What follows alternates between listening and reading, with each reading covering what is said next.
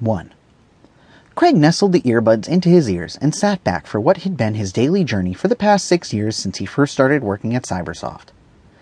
He sighed and gazed out of the window as the bus trundled on through the suburban streets, picking up various passengers along the way as it headed into the city center. He had never bothered with a car.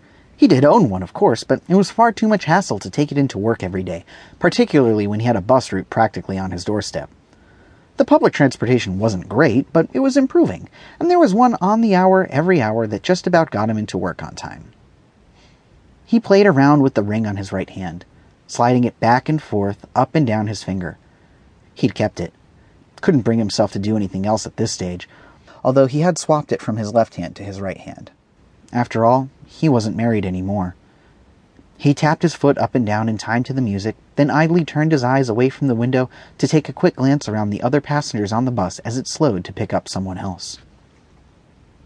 He recognized most of them. Like him, they made the same journey every single day, there and back.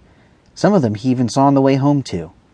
There was nothing particularly exciting about it, but it gave him a sense of familiarity he found comforting. He enjoyed routine. It was something to hold on to focus on in the madness of a life that hadn't been entirely easy for Craig over his 44 years. This time, though, the bus picked up someone new. Someone Craig hadn't seen before. A girl. Well, a woman, more like. But she was certainly a good few years younger than him. Too young for him, Craig thought to himself silently. Not that he was looking. He most certainly wasn't. It was far too soon after Tina.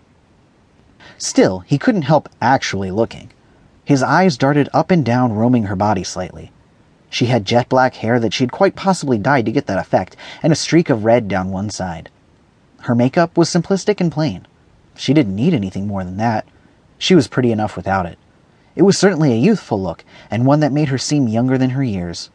She pulled it off, though, and carried it with confidence, a smile on her face as she went to sit down, passing by Craig's seat as she did so.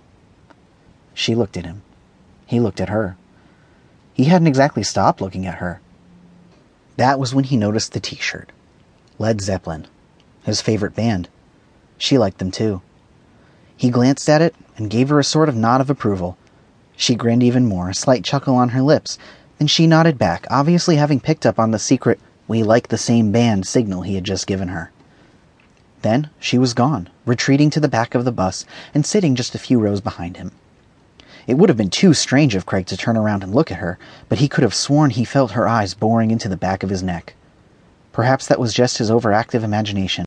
Why would someone cool and hip like her be interested in a 40-something, slightly nerdy software developer with a penchant for classic rock and horror movies like him?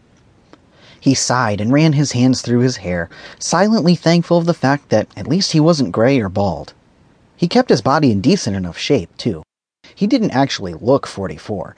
Most people placed him in his mid-30s when asked, which was always pleasing, because he certainly didn't feel like 44 either. In his head, he was still in his 20s most of the time, and could hardly believe that he'd been through 3 wives already. Love wasn't exactly his strong point. He never had much luck with it. There was hardly any choice chasing it any further at this stage in life, especially so soon after Tina. He kept telling himself that for the remainder of the bus journey, although he did risk a quick glance back as he stood up to get off. She smiled at him again, and he smiled back. Then he was gone.